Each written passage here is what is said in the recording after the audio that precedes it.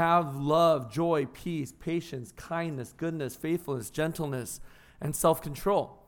And as I thought about what change and growth looks like, I think this is actually hard to see in our culture right now, right?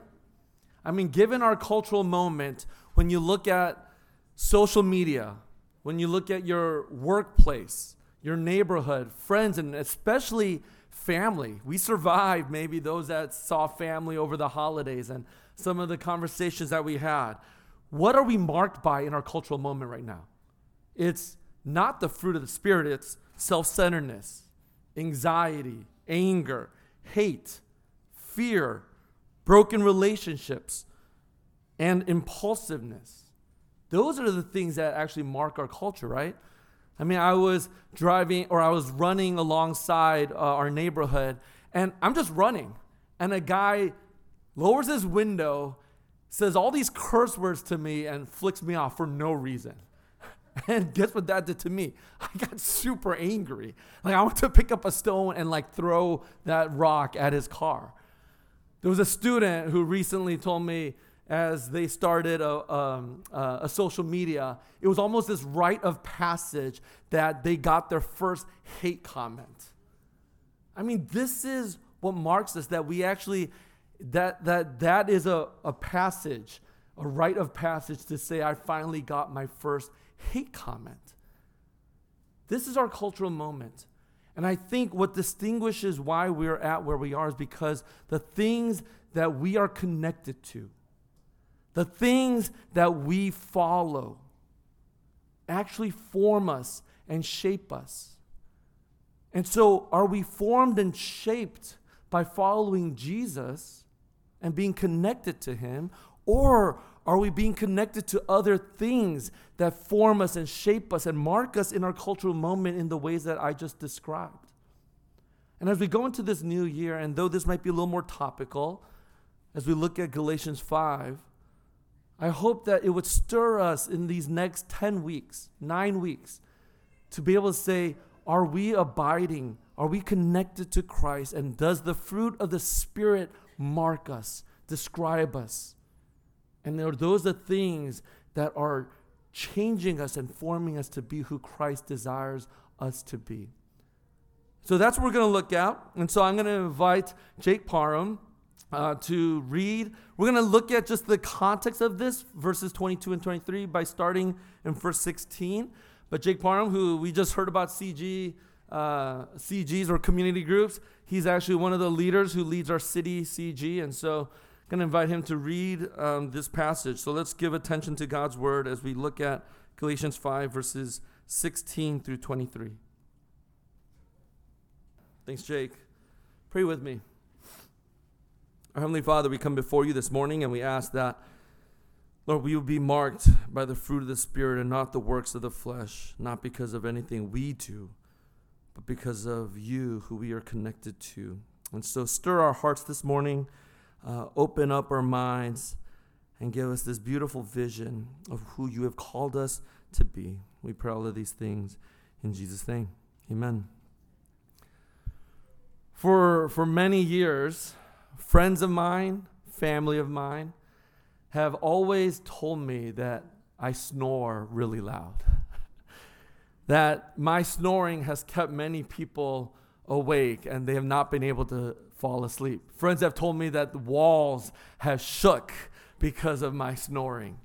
It wasn't that long ago that a bunch of buddies and I went on a trip and we had to share beds, and this friend of mine, who was actually my best man way back in the day, in the middle of the night hit me and woke me up, and I was so angry. Why would you disturb my sleep? And in that moment I realized, oh, this is what everyone else feels like because of my snoring when I wake others up. Well, last year in 2023, I decided to actually look into what might be sleep apnea. And I went to go see a sleep doctor. I didn't know that there was a subspecialty of MDs who actually study sleep. But I went to go see them. And when I went to go see them, I found out that in this study that I did, I wake up 20 times an hour. 20 times an hour. And so immediately they said, yep, you need to actually get a CPAP machine. And this is what it looks like. That is my body double. He's my stunt double. That is not me, even though Jason keeps thinking that it's me. It's not me. Found it on Google. But imagine me like that. That is me every single night. And what CPAP stands for is it's continuous positive airway pressure. And I sleep with this every single night. And I thought, if I make it to about 80, it'll be 13,000 days of me having to put this thing on every night so that I could actually sleep well. Now, you're wondering, why am I talking about a CPAP machine and my snoring, and why am I being vulnerable in this? Well, I think the reason is because I think this is actually a good picture of what we're going to be talking about for the next 9 weeks. And the question that I want us to think about each and every single week as we look at the fruit of the Spirit is, what are we connected to? You see, that CPAP machine gives me that positive air that's continuous so that it stops the obstruction of my breath, of my airway, so that I don't snore, so that I don't wake up 20 times an hour. And I think as we think about the fruit of the Spirit, we need to ask ourselves, what are we connected to? Now, I give you a description of a CPAP machine. Jesus gave a better illustration of a vine and branch and fruit. And this is what he said in John 15:5. He says, I am the vine. You are the branches, talking to us. Whoever abides in me and I in him, he it is that bears much fruit. For apart from me, you can do nothing. How does fruit grow? We all know this. Fruit grows when you are connected to the tree, which is connected to the ground, which is connected to the soil, and its roots dig in deep to establish the nutrients that the fruit needs to grow. How does fruit die? Well, fruit dies when it is no longer connected to the tree or to the vine. What are we connected to? What we are connected to forms and shapes us and makes us who we are. And in this new year, I think this is a great place to begin to think about what it is that gives us life, that gives us growth, that gives us transformation. You see, the reason the CPAP is so important for me is because without it, I literally can die early. Or by keeping it on, it will give me a longer and healthier life. Sleep apnea, which the CPAP addresses, says that CPAP increases the chances of strokes, diabetes, cardiovascular disease, heart attacks, high blood pressure, and so forth. When I entered that room to see the doctor, the nurse that attended to me talked about why she does what she does in working in a sleep study center. Because her sister had died early due to complications of sleep apnea. But as I'm connected to this machine that continues to give me air, it gives me life. Without it, at best, I'm groggy. I fall asleep at the wheel. I fall asleep watching TV and movies. I fall asleep talking to my wife. These are the things that it does. But with it, it actually gives me life. And what you have to understand is that there's nothing I do. I'm not cranking something to give me that air. The machine itself is what gives me the air. All I have to do is put that darn mask on every single night, and it pushes air and gives me life. And as we are connected to the vine, as we are connected to Christ, He gives us life. He gives us this beautiful fruit of love, joy, peace, patience, and so forth. And so what I want us to do briefly, just in this next few minutes, is be able to just look at these four observations about fruit. And then look at, what are the applications for us as we go into these next 9-10 weeks of this series? So 4 observations and then application. First, as we think about the fruit of the Spirit, it is not fruits, but it is fruit, singular. It is a collective singular. One pastor said that often when we think about the fruit of the Spirit, we think about 9 different diamonds, right? It's love, joy, and all of these are separate fruits that can actually grow. But rather, when you actually look at Galatians 5:22, what do we see? It is the fruit singular. And rather than thinking about them as separate diamonds, what it is like 9 facets of a diamond. It is a collective singular fruit. That what describes us and who we are is love, joy, patience. You can't have one without the other. You need it all together. And that is who we are. For those who follow Jesus, it is in us. If we have the Spirit of God in us because we have put our faith in Jesus, then we have the fruit of the Spirit. I know it's easy to be discouraged and say, well, when I look at these descriptions of this fruit, I don't think I have them. I struggle and wrestle to have love, joy, peace, patience, kindness, and so forth. When I think about my coworkers, when I think about my boss, when I think about our world, when I think about politics, when I think about social media, when I think about all these things, I have the negative experience of what the fruit describes. But this is within us. It is a collective. You can't just pick and choose one over there. It's not like some Christian buffet. But rather, it is all one collective that we have the fruit of the Spirit. If you have love, you have joy and peace. And it is in those, it is promised to us when the Spirit is in us. But secondly, it's not just plural fruits, but singular. But secondly, I think what we have to remember here as we go through these 9 weeks is that it is not our fruit, but it is the Spirit's, right? The fruit of not dance song, not of you, but the fruit of whose? The Spirit. It is the fruit of the Spirit. It's the beautiful aspects of who Christ was and is. These are not from within us, in other words. These aren't things that make us our personality. And it's not something that is formed within us because of our own experiences and our life and our genetics and what our parents were like. But rather, this is from outside of us. It is the Spirit who comes within us and gives us this fruit. It belongs to Him. It is something that can only come from the Spirit that is within us if you belong to Him. We can never forget that. This is what makes us more and more like Jesus because it's His fruit that we actually bear. And I think that's really, really important. It's not us. It's not something that we conjure up. But rather it is of the Spirit and of Christ. And He gives us the fruit, which is love and joy and kindness and goodness and self-control. These are outside of us that is given to us. Which actually leads us to the third observation.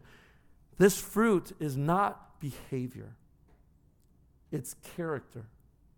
It's character. In other words, this isn't some kind of to-do list or how-to that we're going to be doing for the next 9 weeks. This isn't how to love. This isn't behavioral, something that you could begin with self-determination and strength to conjure up on your own, but rather this is a character that is formed within us.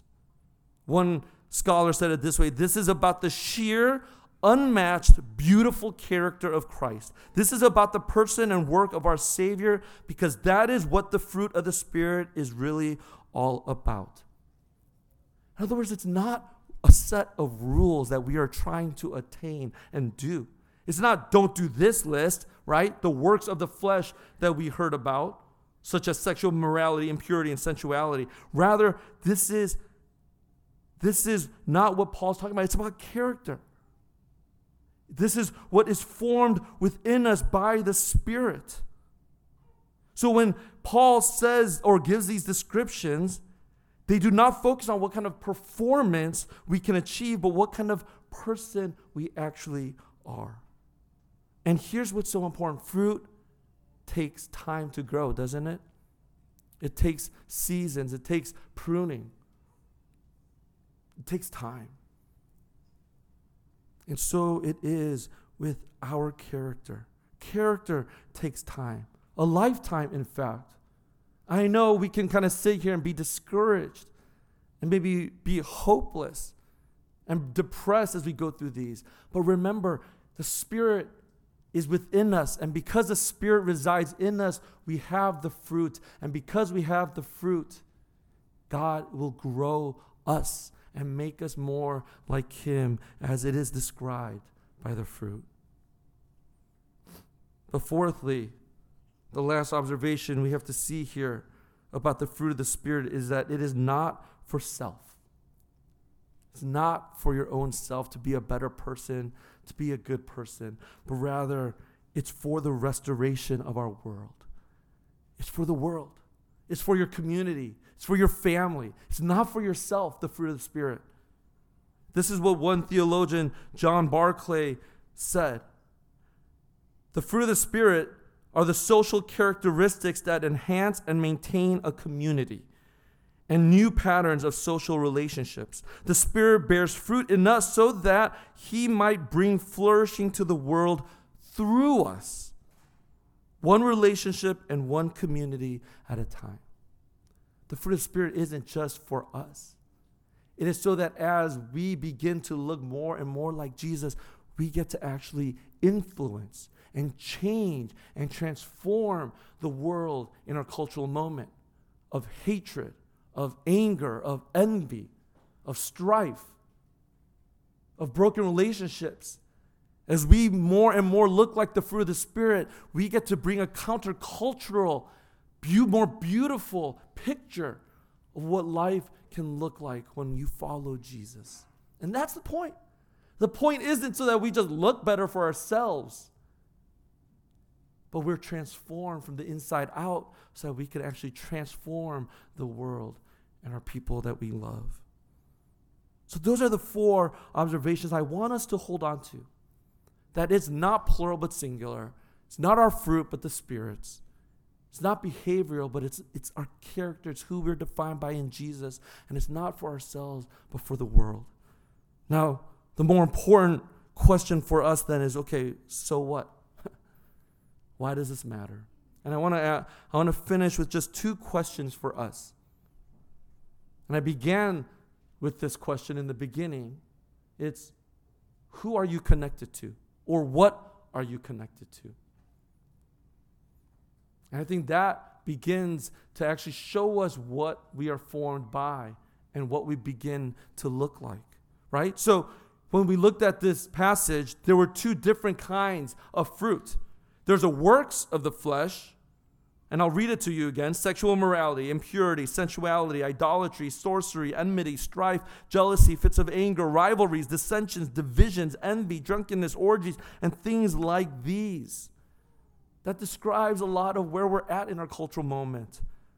But then Paul gives us a beautiful picture of what this other fruit is that is born within us because of the Spirit that lives in us. It's love, joy, peace, patience, kindness, goodness, faithfulness, gentleness, and self-control. What are you connected to?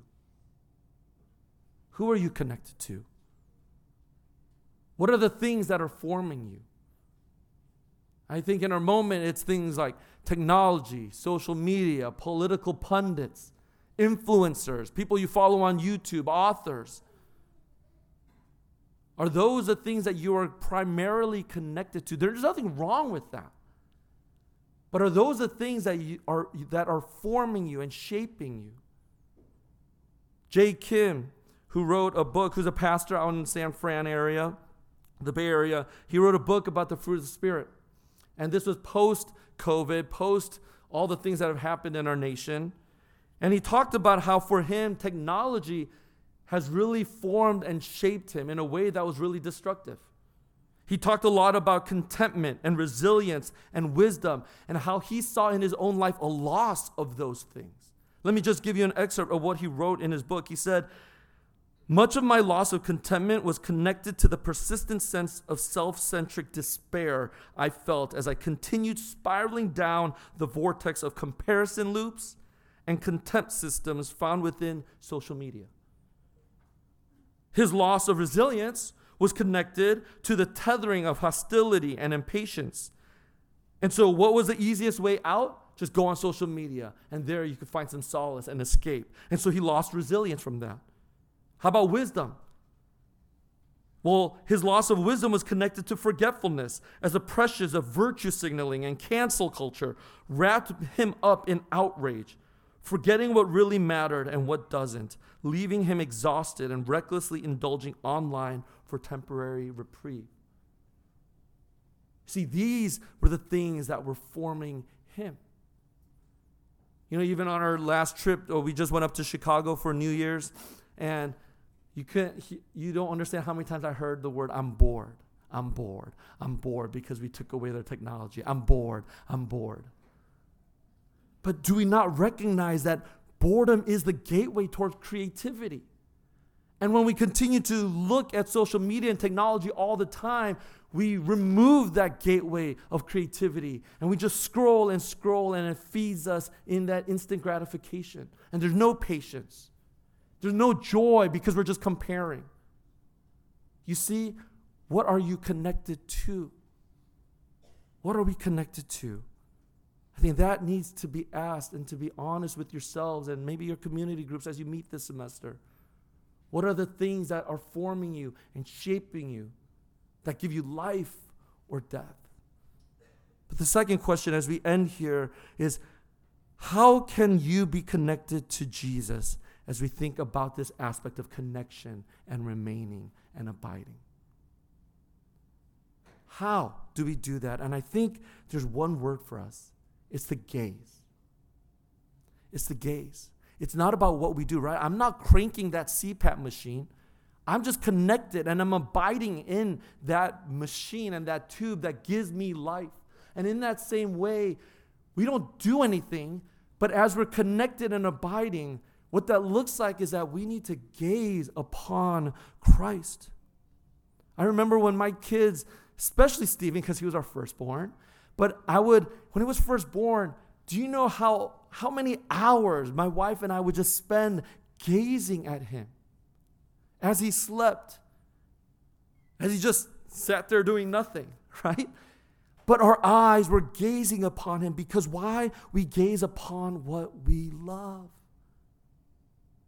We gaze upon what we love. In our Bible reading plan this week, I was reminded of the gazing and the importance of seeing and sight.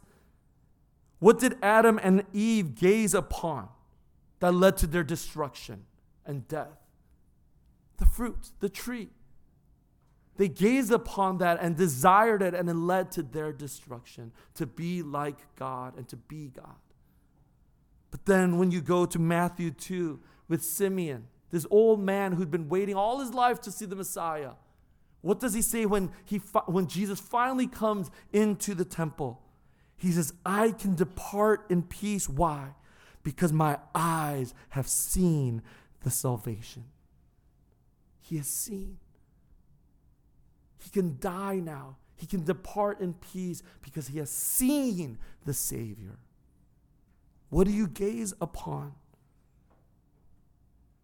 What do you long for? This thing, right? I gaze on this way too much. I'm ashamed to tell you how many hours this thing tells me I'm on this phone for. Some good, probably a lot bad. This is what I gaze upon. Andy Crouch, in TechWise Family, we did that many years ago, looking at it. This was before COVID, before all the craziness of social media. But this is what he said in his research when he looked this up. He said teens spent 5 hours a day on their device. Before COVID, before Zoom and all these things. It's 5 hours. How about adults? How much are we spending on our phones? And when they looked at parents and adults, 62% of parents checked their phone the first hour they woke up.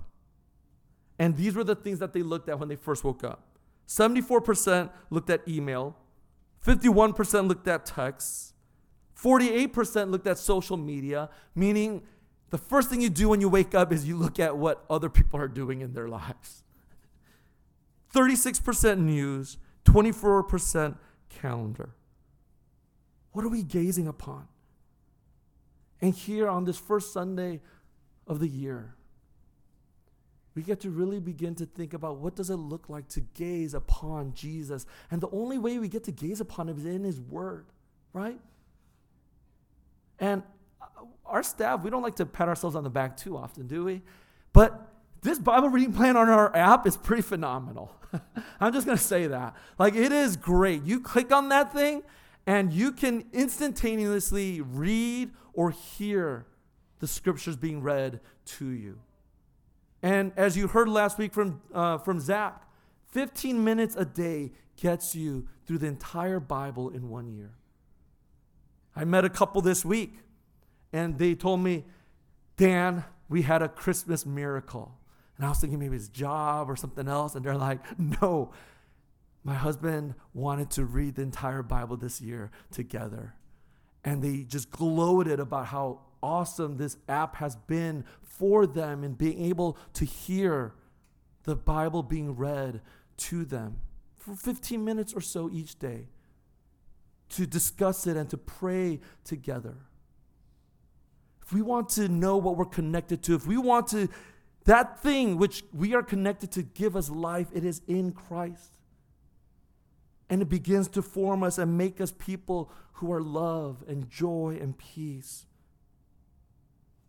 And the other way we get to do that right now as we gaze is to come to the table. Because here, as we gaze upon Jesus, we see him for who he is. Right?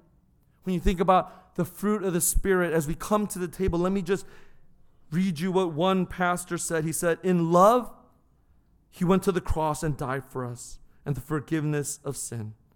And he did it with joy, with the joy that was set before him, in the joy of gaining you as brothers and sisters and bringing peace into our world. In kindness, he died to us, and in goodness, he died for us. In faithfulness to his Father's will, he died to fulfill our needs. In gentleness, he endured the soldier's abuse. In self-control, he remained.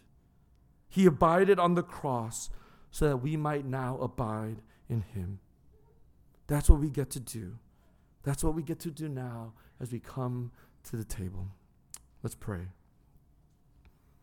This is a prayer from John Stott. He was a single man, a pastor, a theologian who wrote many, many books, which I am indebted to. But this was his prayer every single morning when he first woke up. And this is the prayer I'm going to pray for us this morning.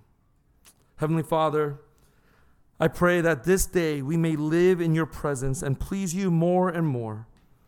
Lord Jesus, I pray that this day we may take up our cross and follow you.